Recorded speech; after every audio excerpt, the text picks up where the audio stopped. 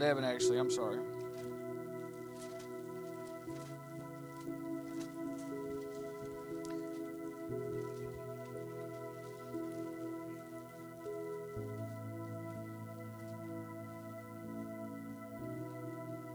And lately over in Maybank, I've been kind of, you could almost say, preaching a series.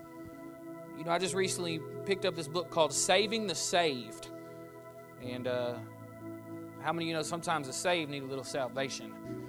They need to get a little more saved than they already are.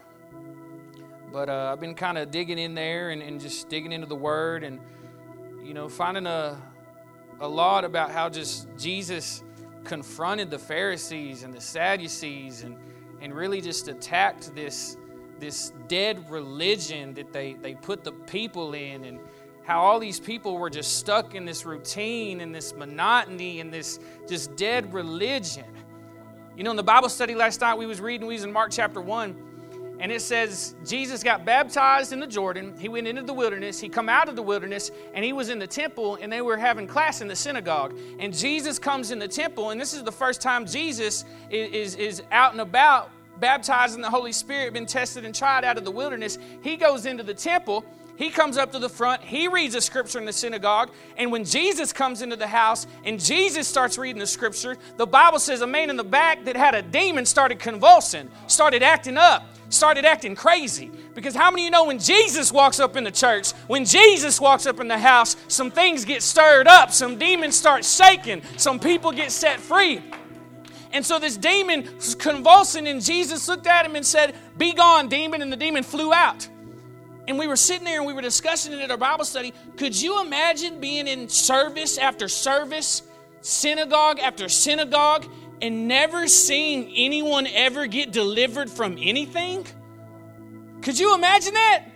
So when Jesus stepped on the scene, and with Jesus comes deliverance, with Jesus comes healing, with Jesus comes restoration, with Jesus comes resurrection. And so these people didn't know how to act because all they knew was religion. That's all they knew. And so when Jesus stepped on the scene, he had a thing or two to say to these Pharisees.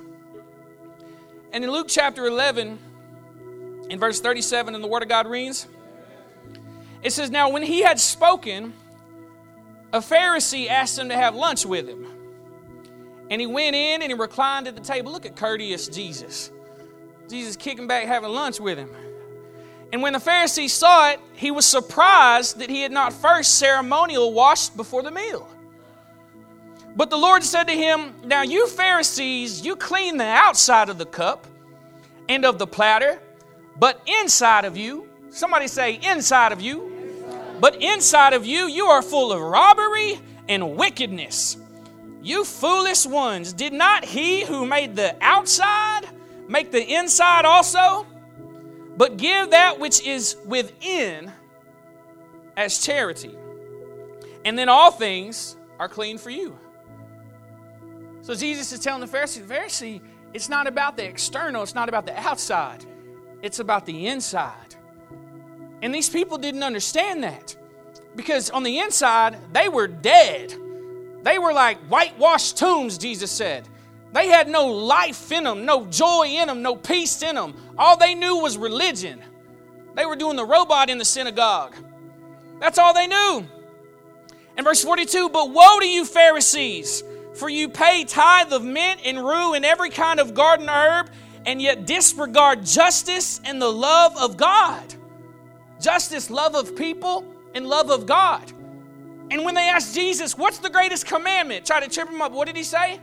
"Love the Lord your God with all your heart, your mind, your soul, and your strength, and love your neighbor as yourself." But these Pharisees weren't able to do that because they didn't have what they needed inside of them. In verse 43, "Woe to you Pharisees, for you love the chief seats in the synagogues and the respectful greetings in the marketplaces. Woe to you, for you are like concealed tombs, and the people who walk over them are unaware of it." Father, in the name of Jesus, God, we thank you for everything you're doing in our hearts and our lives, God. Lord, I pray, God, if there's things individually in each one of our lives, God, that you want to check us on, I pray you check us on it, God. I pray you bring conviction into our hearts, God, and you empower us with the grace we need to overcome these obstacles in our lives, God. Because that's the tricky thing about sin and compromise is we can't get out of it by ourselves, God. We need you, God. But we know this is why you came and died on a cross and rose again so we might die as well and rise with you, Jesus. So release that resurrection anointing into our hearts, God, because we know the task you have set before us here within this church, this ministry, and us as a people, Father. It's a great task. You put us on a mission. You give us a vision. So now empower us to go get it and come back with it, Jesus. In Jesus' name, somebody shout, glory! Glory! Now shout, hallelujah. Hallelujah. Now shout, you are worthy. You are worthy. Amen. It feels good to be in Ben Wheeler.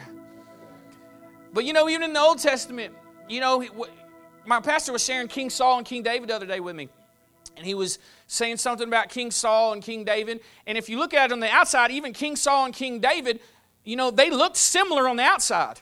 They both were successful kings. They both ran kingdoms. They both had families. They both did this and that. But the inside was what was different.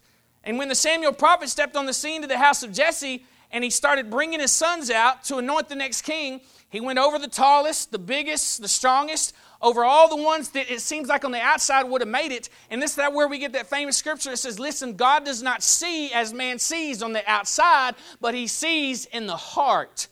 He sees the inside, right?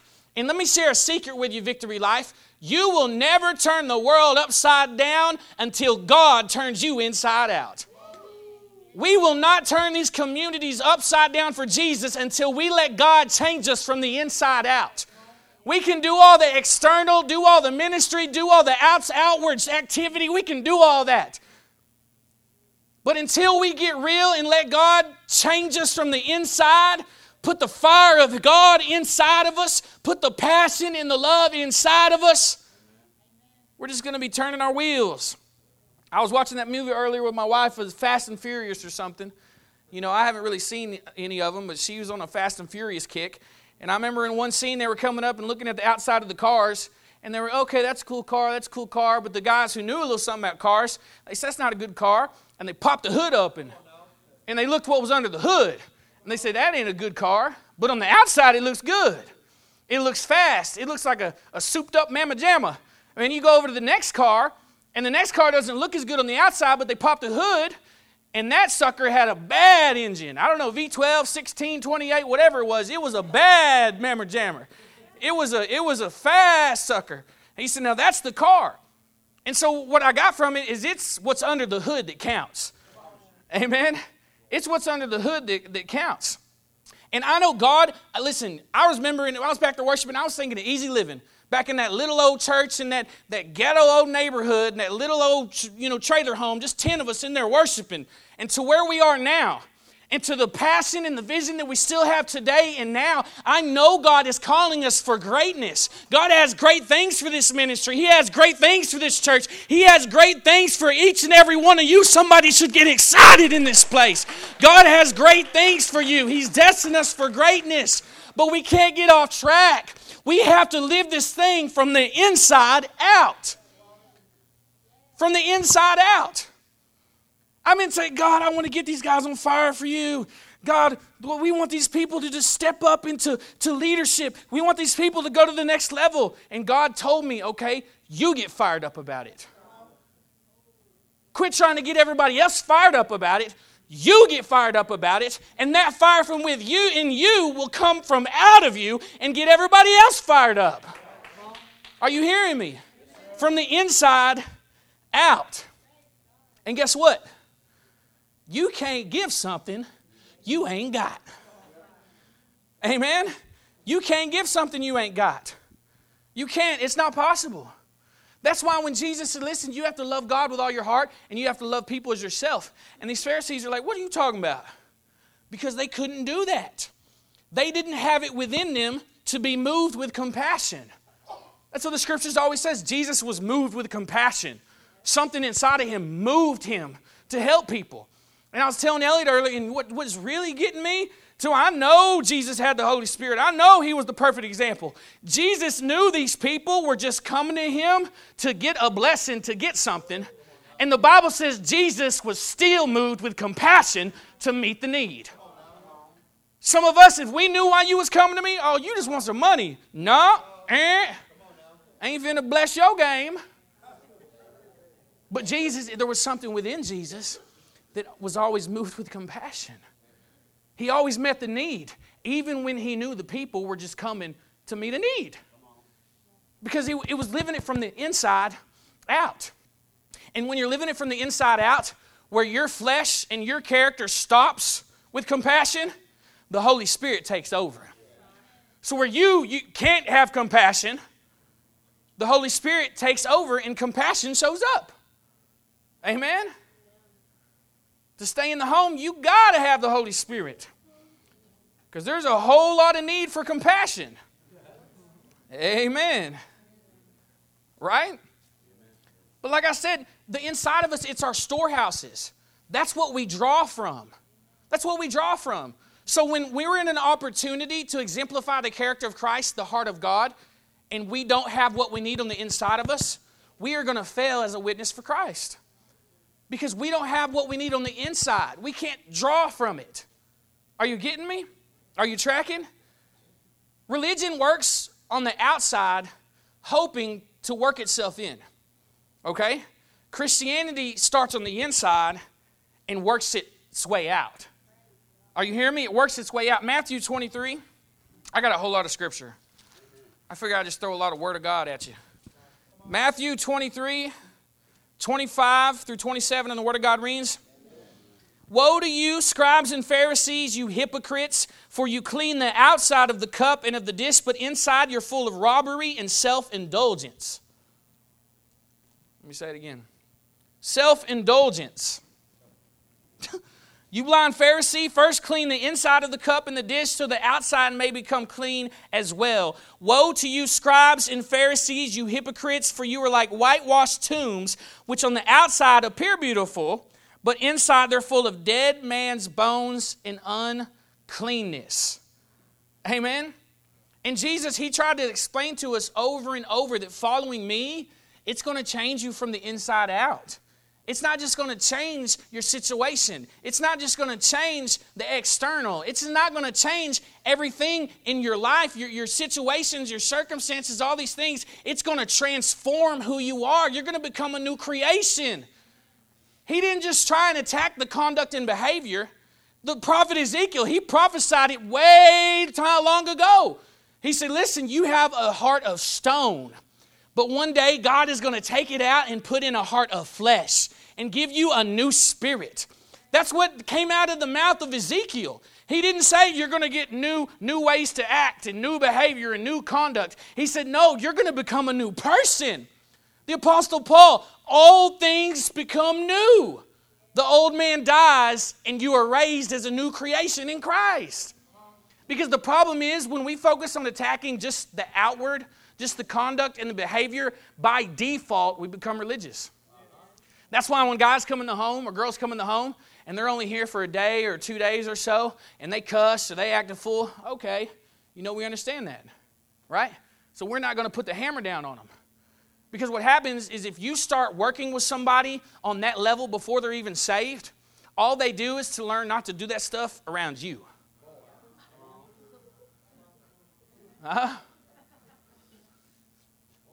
They just learn to not do that stuff around you. And so when you're not around, they're the same person. So by default, you become religious. You learn who you can and cannot act like that around. Let me ask you a question. Do you act the same around everybody? Let me get real deep and dirty. Do you act the same around your pastor as you do other people? Are you hearing me? Because pastor ain't Jesus. That's your pastor. Jesus sees everything you do. Every twinkle in your eye. Every word you mumble under your breath. Everything you say late at night to your wife or husband. Amen? I'm learning that one the hard way. I'm racking up some bad points with Jesus. Forgive me, Lord. But let me ask you that. Are you getting trapped in this? Because we can't get trapped in this. Sin has to do with conduct and behavior. And in James 1:13, I'm not going to go there, but James 1:13 through 15, we know what it says. It says, listen, when you fall into sin, when you fall into something, right, don't blame it on external things. Don't blame it on people. Don't blame it on situations. Don't blame it on your baby mama. Don't blame it on the judge. You did that. It wasn't the judge's fault. It wasn't your homeboy's fault. You had it. That's your charge. Take it like a man. Amen? That was you. But what James says in the Word of God, he says, listen, when you say you're tempted, right, the only reason you fell for that is because there was something already on the inside of you that wanted it. Are you hearing me? There's certain things that the devil knows he can't throw at me. There's certain things the devil can't flaunt in front of me and me fall for it because I don't have a desire inside of me. It's on the inside. So even the devil knows that it's the insides that matter. And what he does is he uses the world to entice what's inside of you to get you to sin. Are you hearing me? So we can't just attack the behavior as Christians. We have to go deeper. And this is what Jesus, when he stepped on the scene, this is what he said. This is what he brought. This is what he brought to the table. It was something different. It was something new. It raised the bar. It wasn't just attacking the conduct or the behavior. It was becoming a new creation. Even Nicodemus, late at night, he came and he said, I know something's different with this guy. He says, what do I have to do to enter into this family? What do I have to do to be saved? And he said, that's easy. You got to be born again. And he thought it was maybe some new things he had to start doing. Or maybe some new things he had to stop doing. Or maybe a rules or set of things he had to start following. He said, no, you have to be born again. There's something on the inside that has to take place. Amen. Jesus didn't come just to change your conduct and behavior. Galatians 5:19 through 21. I'm going to get to my title in a second. Galatians 5:19 through 21.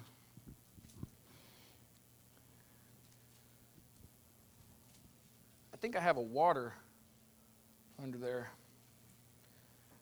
And the Bible reads, now the deeds of the flesh, this ain't the fruit of the Spirit. This may sound familiar to you though. Now the deeds of the flesh are evident, which are immorality, impurity, sensuality, idolatry, sorcery, enmity, strife, jealousy, outbursts of anger, disputes, dissensions, factions, envying, drunkenness, carousing, and things like these, of which I forewarn you, just as I have forewarned you, that those who practice such things will not inherit the kingdom of God. Amen? But these are all things that start on the inside. So if the problem is on the inside, then the solution has to come to the inside. Amen? And right now, you know what God's trying to take us as a core unit, as a family? He's trying to really strengthen us together and unify us together because we're coming into a season where He wants to use us to reach lost souls, to impact communities, to plant churches, to plant homes, to start new works, to throw revivals, to get other people fired up. He wants to use us. But first, He has to do something inside of us. Here as a church, as a body, as a family, He has to strengthen us and make sure we're on our A game. Are you hearing me? Because the only real way that we can impact somebody is if we've been impacted. Amen? So my title tonight is Your Check Engine Light On? I think that's the light. You look to your neighbor and says, is your check engine light on? And look to your other neighbor and say, is your check engine light on?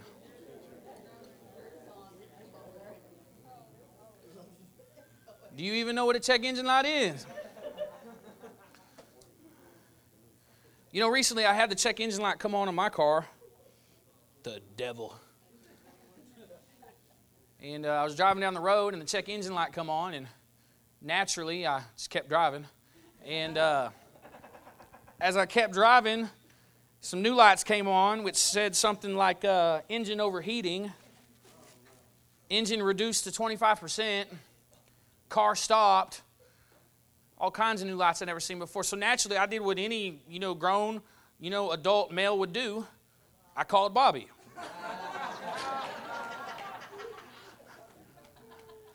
And of course, Bobby told me to get with Josh when I get home, so I got with Josh, and it turns out, he told me to take it to the shop. So when this light come on, I took it to the shop. I took it to the people that knew how to get it back to where it needed to be, knew how to fix it. And these people found out that I guess they didn't put enough oil in it when they changed the oil. And so they poured oil in it, and everything's been ticking and going mighty fine since then, right? But this check engine light, it's a beast, right? It's a beast. But if you think about it, everything in life has warnings for us. Our bodies are built innately with check engine lights, with warning lights. We start having, if something's wrong with our body, we start having symptoms. Like say if we have a disease or a sickness and now we can't sleep like we used to, or we sleep too much, or we start having pains in our side, or we start having migraines and headaches, or we start not being able to see so well. We have these symptoms, we have these things that start popping up, and these are check engine lights for our physical health, for our body.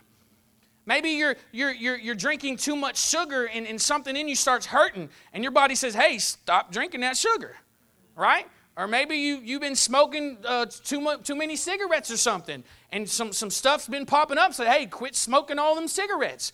Our body's built innately with these check engine lights, right? And so what does each and every one of us do when these symptoms start to pop up? Besides old grumpy men, they don't like going to the doctor, They don't want to go to the hospital or the doctor. They're going to make it. But we go to the doctor, right? We go to the hospital. When these symptoms start to pop up, we go to somebody who's trained, who's devoted their career in their life to recognizing these problems and giving solutions to help these things. Isn't that what we do? Well, in the same way, our spiritual life, we have check engine lights for our spiritual life. There's things that start popping up in our life when we're not where we need to be spiritually. There's things that start popping up, right? But in 1980, General Motors initiated a protocol, like I've been speaking about, to check engine systems. It's the check engine light that would pop up. And, as time goes on, the technology has, grown more advanced and been able to do more things and check more diagnostics on the engine and stuff. But this was supposed to make mechanics' jobs easier. And all it did was, for the consumer, was produce a bunch of annoying, troubling lights in the dash. But it was designed to tell us that something was wrong with the engine, and it alerted us to get the car to a mechanic so he can hook his little diagnostic reader up to figure out what was wrong with the engine so he can provide a solution so you don't have a bigger problem in the future. Right? And so the check engine light, it's designed to alert you to a problem that's on the inside. Because when you go buy a car, you can't see anything wrong with the engine by looking on the outside of it. And so they made these things, boom, check engine light. So now you know there's something wrong with it, right? So we can only see the outside of the car, so if there's a problem on the inside, we can't see it. And some of us, right, we all deal with this situation differently. We've all seen a check engine light or two in our lifetime, right? Some of us will rush it to a mechanic to get the problem fixed. Some of us will try to just fix it ourselves. Some of us will put a piece of black tape over it and ride it till the wheels fall off. Some of us will come up with a bunch of excuses why they can't get to the shop, they can't fix it, they can't do this, they can't do that.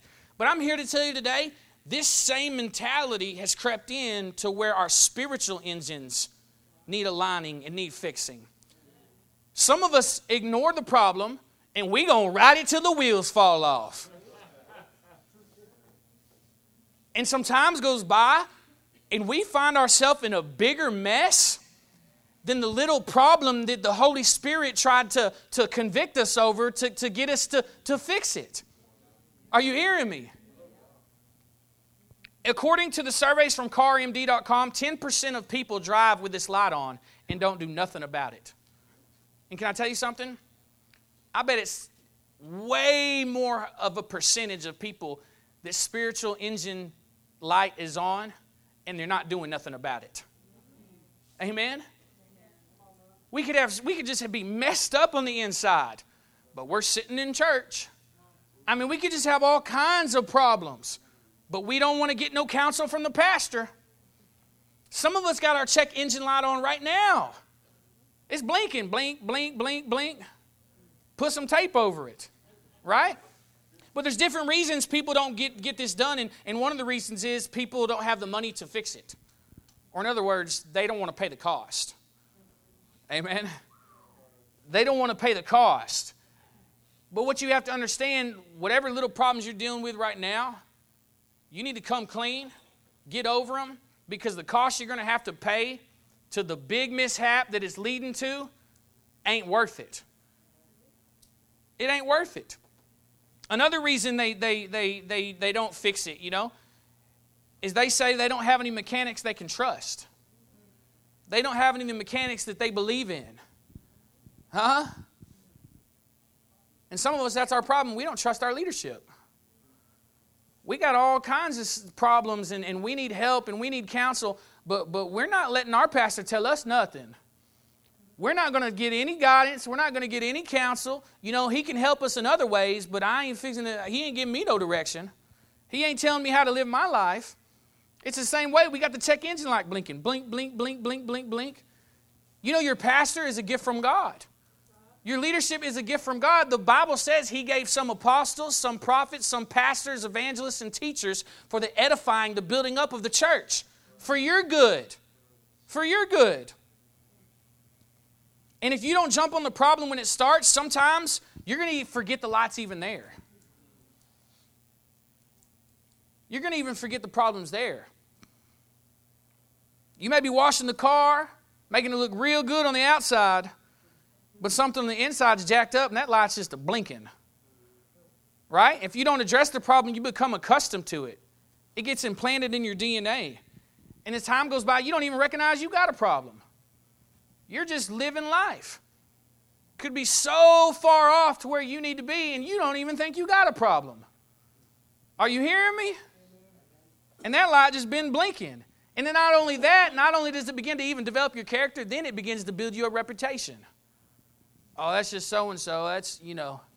That's how they do that. That's how they live. That's how they talk. But I thought he was a Christian. Oh, but that's how he talks. The light's blinking. Huh? It gets quiet in here. I know I'm saying something right. Amen. The light's blinking. We're all supposed to examine ourselves daily. Isn't that what the Bible says? The Apostle Paul in Corinth, he said, examine yourself daily to test yourself to see whether you be in the faith or not. Examine yourself. Amen? I know it's so much funner to examine everybody else. But the Bible tells us to examine ourselves. Examine ourselves. Because at the end of the day, when this thing all wraps up, I'm not going to be accountable for you. And you're not going to be accountable for me. You're going to be accountable for every word that came out of your mouth and every deed and action that you committed and everything you didn't do according to what you were called to do. Amen? One day we're all going to see Him. So real quick, just a few check engine lights for our spirit, for our soul. The first one's unforgiveness. The first one's unforgiveness. And in Matthew 18:21 through 35, I'm not going to read all of it, but it's a story of a man that comes to his master and he owed his master a bunch of money. Right? This is a parable that Jesus shared with us. He owes his master a bunch of money and the master says, you know what? Go away, your debt's forgiven. And so this guy's like, oh yes, my debt's forgiven. I've been forgiven. And he owed the master some money. So he goes down the way and he finds somebody that owed him some money. After he just got forgiven of a bunch of debt, he finds somebody that owes him some money and he posts him up in the corner and says, give me my money, dude. Give me my money right now. Well, he was just forgiven. And Jesus is sharing and he's saying this is not Christian character. And if you've really been forgiven of everything you've been forgiven for, it ain't nothing but a thing for you to forgive somebody else. And if you really have the Holy Spirit working inside of you the way you express you do, the Holy Spirit is going to lead you to reconciliation of every relationship in your life. I don't care how they've wronged you. I don't care what they've taken from you. I don't care what they've done to you. The Holy Spirit will move you with compassion to reconcile the relationship. You can't have the Holy Spirit and your forgiver be broken. It don't work like that. The Holy Spirit is the one who empowers you to forgive. But these are one of the things because we can put everything on the outside and we can look like we're playing the part. But when it comes to somebody wronging you, all that external walk doesn't come up to par with forgiving somebody that's hurt you. And so this is one of the warning lights that pop up. If you're having a hard time forgiving somebody, then you need to question where you're at right now in your walk. You need to get connected to the source. Right? He's like the man. Listen, we owe God everything. If you're anything like me, I was forgiven a whole bunch of dirt, a whole bunch of mess. Right? And so if God can forgive us for what we've done, how are we to rob anyone else of that forgiveness? Amen? God doesn't want us to be reservoirs of His love. He wants us to be rivers. He wants His love to come in us and flow out of us. In Colossians 3:13 it says, forgive just as you were forgiven. Do you got a problem forgiving somebody? Forgive just as you were forgiven. And the second light that starts blinking when you know you need to pop the hood and take a look at what's going on under the hood. Check the engine. The first one is unforgiveness, when you have a hard time forgiving, right? The second one is selfishness.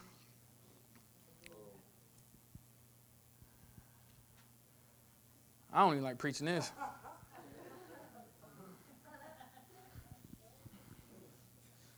Yeah, I'm going to hear this sermon again tonight. Selfishness, Matthew chapter 25, verses 31 through 46. I do want to read this because I thought this was kind of neat right here. Matthew 25, 31 through 46. This is one of the lights that start flashing. And the Word of God reads. It says, but the Son of Man comes in His glory and all the angels with Him. Then He will sit on His glorious throne. All the nations will be gathered before Him, and He will separate them one another as a shepherd separates the sheep from the goats. And He will put the sheep on His right and the goats on His left. So right now they ain't separated. But one day they will be.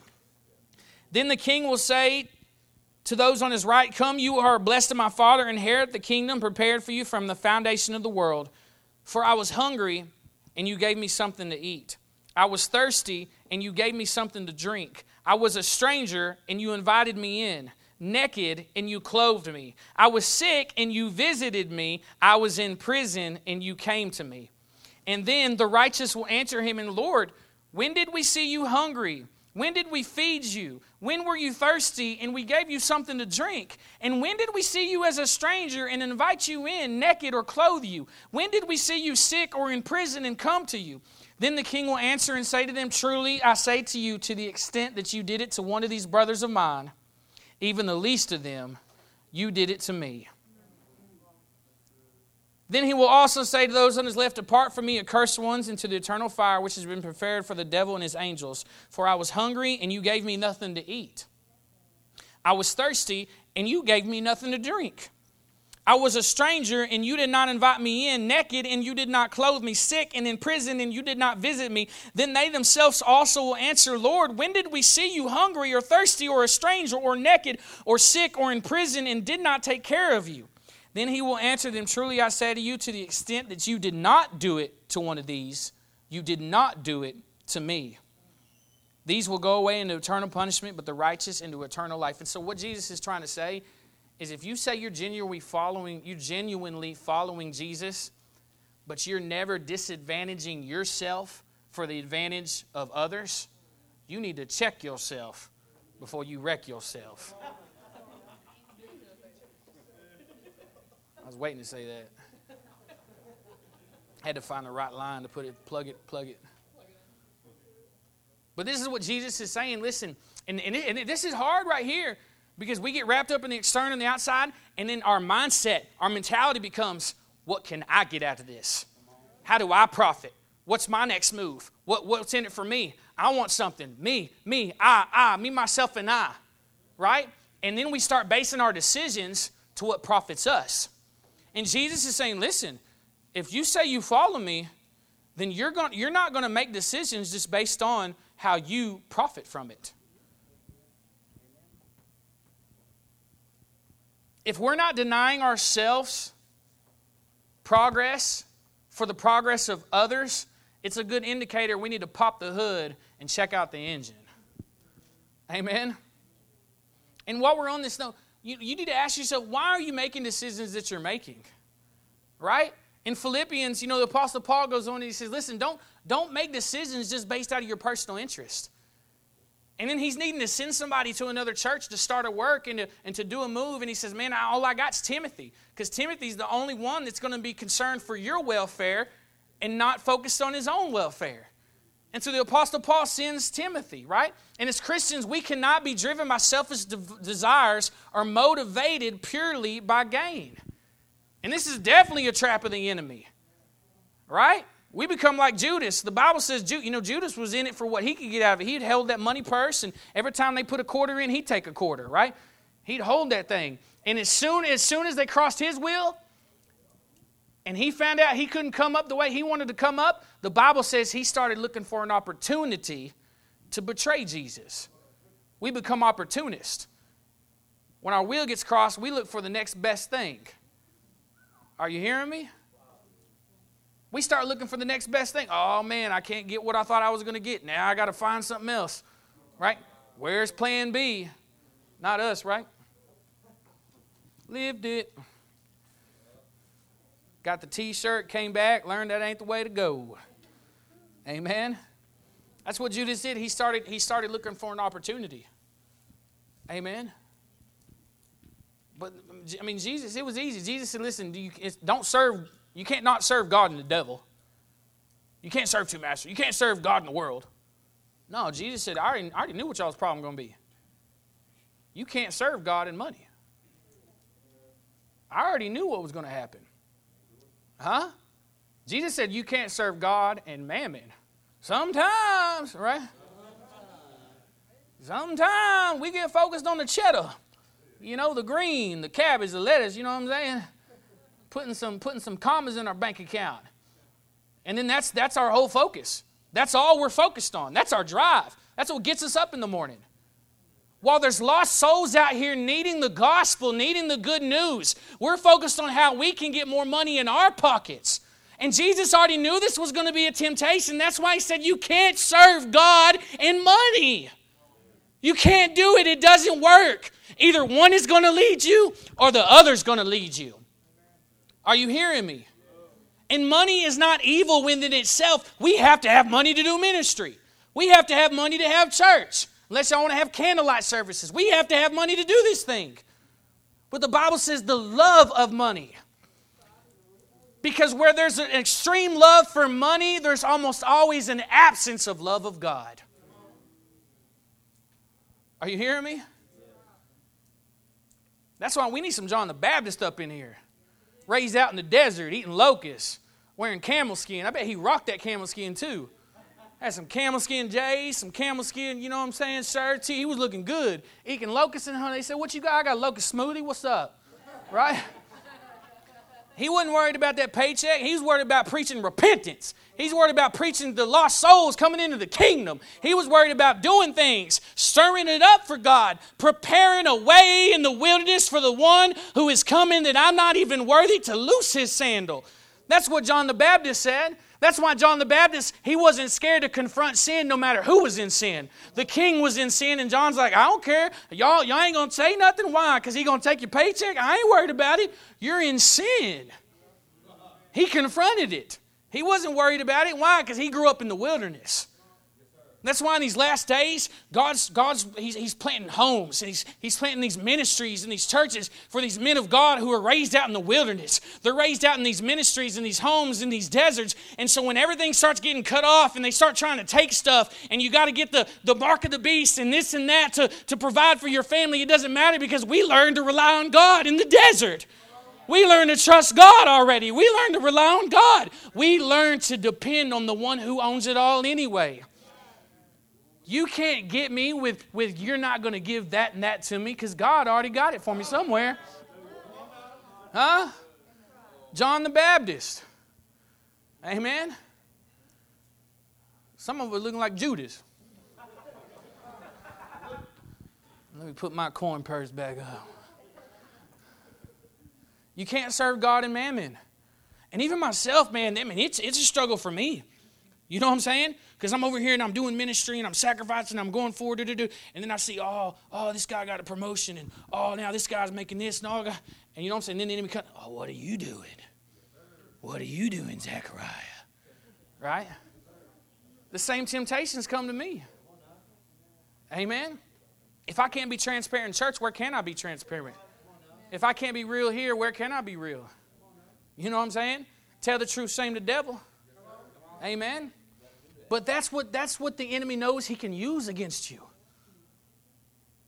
Amen. If you get away from the church that I'm trying to plant you in, you can make some more money over here.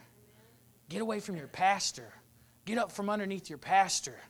Get away from the church. Get away from your support group. Get away from your spiritual family. Are you hearing me? It's the enemy, man. Are you hearing me? That's what Pastor's saying this morning. He's like, listen, in order to be a doctor, you got to put more time in. Amen? And I think the scripture says, whatever man soweth, he shall also reap. You ain't got to worry about it. So here's my next little engine light. My last one is worry. Worry. In Matthew chapter 6, we all know this story. Matthew chapter 6, verse 25. The disciples are talking about, we left everything for you. And, they started acting like the Gentiles, thinking life's just about what you put on and what you put in your body and, what you do and da-da-da this and da-da-da that, right? And he said, listen, if God clothes the lilies of the field, and they look better than even Solomon did with all his riches, and he feeds the sparrows that fly in the air, what makes you think he ain't going to take care of you, which he loves like a son and a daughter? Amen? And one of the ways we know we need to pop the hood and check the engine is if we're consumed with worry. If we're consumed with worry. And so in this scripture, Matthew 6, Jesus refers to worldly people. He says, listen, quit thinking like the worldly people. Quit thinking like the pagans who chase these things. They devote their life to chase these things. People who aren't in a relationship with God, he's referring them to that. Jesus is saying those who aren't in a relationship with God, they are so distracted with everything else this world has to offer that they're not bothered with the eternal. Right? When the world and what it has to offer becomes our possession, anxiety becomes our Lord. Worry becomes our Lord. And worry, really, it's a check engine light. Worry shows us what rules us. Amen? Jesus is saying when you're so obsessed with the things in this world and you're not resting in your Heavenly Father, you will be dominated by worry. Amen? And a lot of times, worship team, you can come up. A lot of times, like guys in the home, they ask me questions like, why am I worried about this? Zechariah, I'm tripping about this, and I need to go fix this myself, and I need to go get this. And then, of course, the only rebuttal is, don't you trust in God? But some of us, I think for some of us, inside of us, we may think God doesn't want that for us, but we still want it even though God doesn't want it. And so that's why worry controls us. Because we want something that God don't even want for us. Are you hearing me? And all worry and anxiety is a telltale sign that you struggle with controlling things in your life. That's what worry is. That just shows you that you struggle with controlling stuff.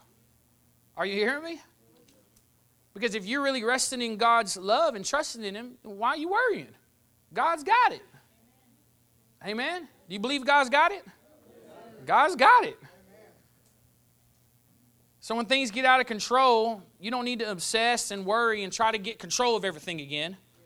Just let it go and let God. Amen? Let go and let God. John chapter 4. I was going to title this sermon, What's Inside Comes Out. And it's kind of funny because I wrote this sermon Saturday, and then I spent all Sunday with my insides coming out of me. So I figured I'd change the sermon title. God's like, you okay? You going to preach it? You going to live it? Yeah, God's a trip. Jesus said to her, woman, believe me, an hour is coming when neither in this mountain nor in Jerusalem will you worship the Father. You worship what you do not know. We worship what we know. For salvation is from the Jews. But an hour is coming, and now is when the true worshipers, somebody say, that's me, Lord. That's me, Lord. Yeah. When the true worshipers will worship the Father in spirit and in truth. For such people the Father seeks. Come on, these people got Father. The Father seeking after them. For such people the Father seeks to be His worshipers. God is spirit, and those who worship Him must worship in spirit and in truth. And the last thing, I mean, we all know this, man, right? We all know this. When you stop having desire for the things of God, then that's an indicator you need to pop the hood. And you need to check what's going on the inside. Amen. Because it don't matter what kind of situation you're in. When you're up in the church and the Spirit of God drops and the anointing invades the room, it don't matter what you don't got, what you do got, where you're at, who wronged you, who ain't here, who broke up with you, what happened in the day. It don't matter.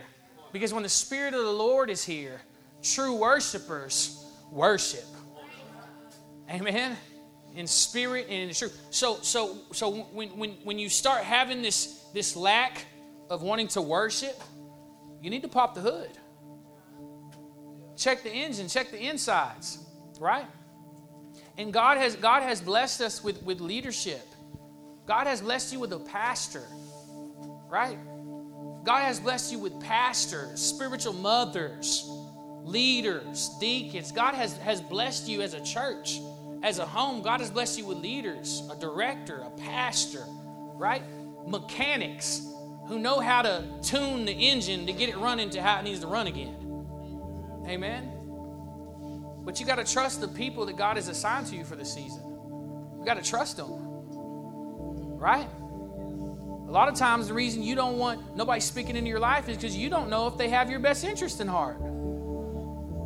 And I promise you, we have your best interest at heart. We want to see you blessed. We don't want to see you blindsided by the enemy. We don't want to see you going back to sin. We don't want to see you strung out in the world, strung off on some new sin.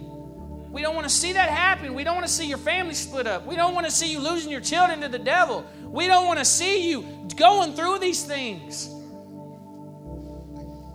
And so if the engine started messing up, if you're having some problems on the inside, don't be afraid to seek counsel, to seek your pastor, to pop the hood. Amen? And if you're not where you need to be spiritually, okay. Do something about it. Don't ride it till the wheels fall off. That's how we used to do it back in the day. Hey man, it's 3 of the tires are popped. The cops are behind us. Turns out it wasn't the cops. So just, thought it was the cops. I remember took my friend's car one time riding down the highway. 3 of the tires were popped. And I'm riding, sparks flying up. My friend's in the passenger seat, braced like this. I'd hit a curve or something. He says, dude, I think something's wrong with the car. I said, no, man, we're almost home. We're good. That's how we are sometimes in the church house. No, we're good, man. We're good. Can't forgive. Ain't got no desire to pray. Struggling in our own walk with God. All this stuff. But we don't want to pop the hood. We don't want to pop the hood. We don't want to become vulnerable. That's that Louisiana swing after Cleve.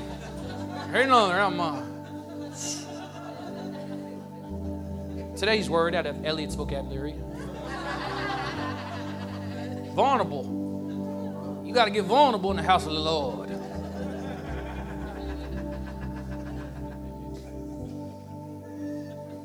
That's funny. But seriously though, you know,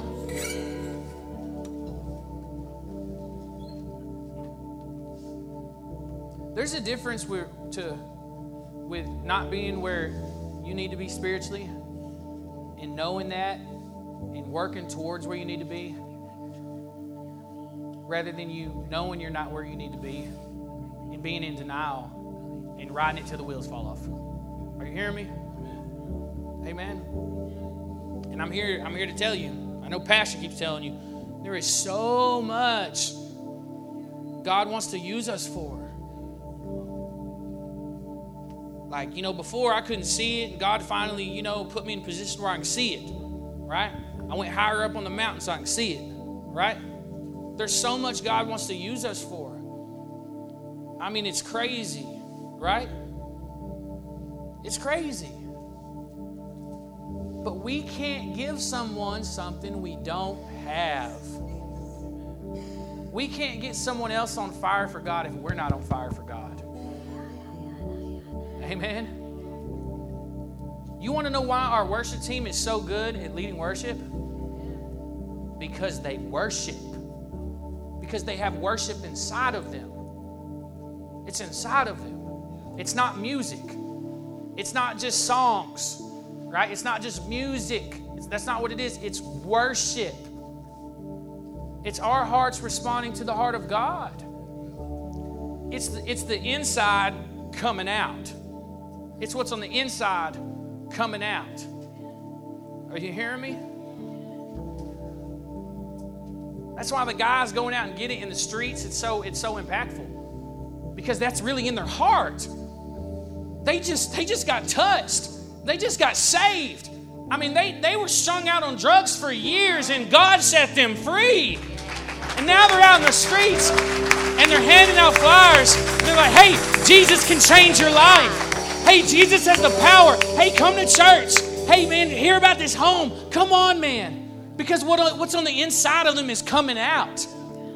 And that's how true, authentic Christianity is supposed to be lived. Not externally, just putting it on the outside, but from the worship on the inside of you coming out. Stand to your feet. This altar is going to be open tonight.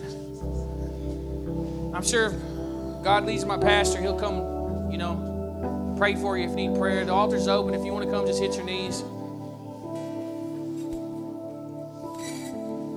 You know, if you're a baby in this thing, you know, we'll help you. We'll walk alongside of you. But if you start growing up in this thing, we're not going to baby you. You know where you are spiritually. You know what you need. You know if you need to hit the altar. You know if you need counsel. You know if you need to confess. You know if you need a refreshing, a breakthrough, a word. You know if you need to fast. So go get it and come back with it. Amen. Father, in the name of Jesus, God. Lord, I pray for those, God, that are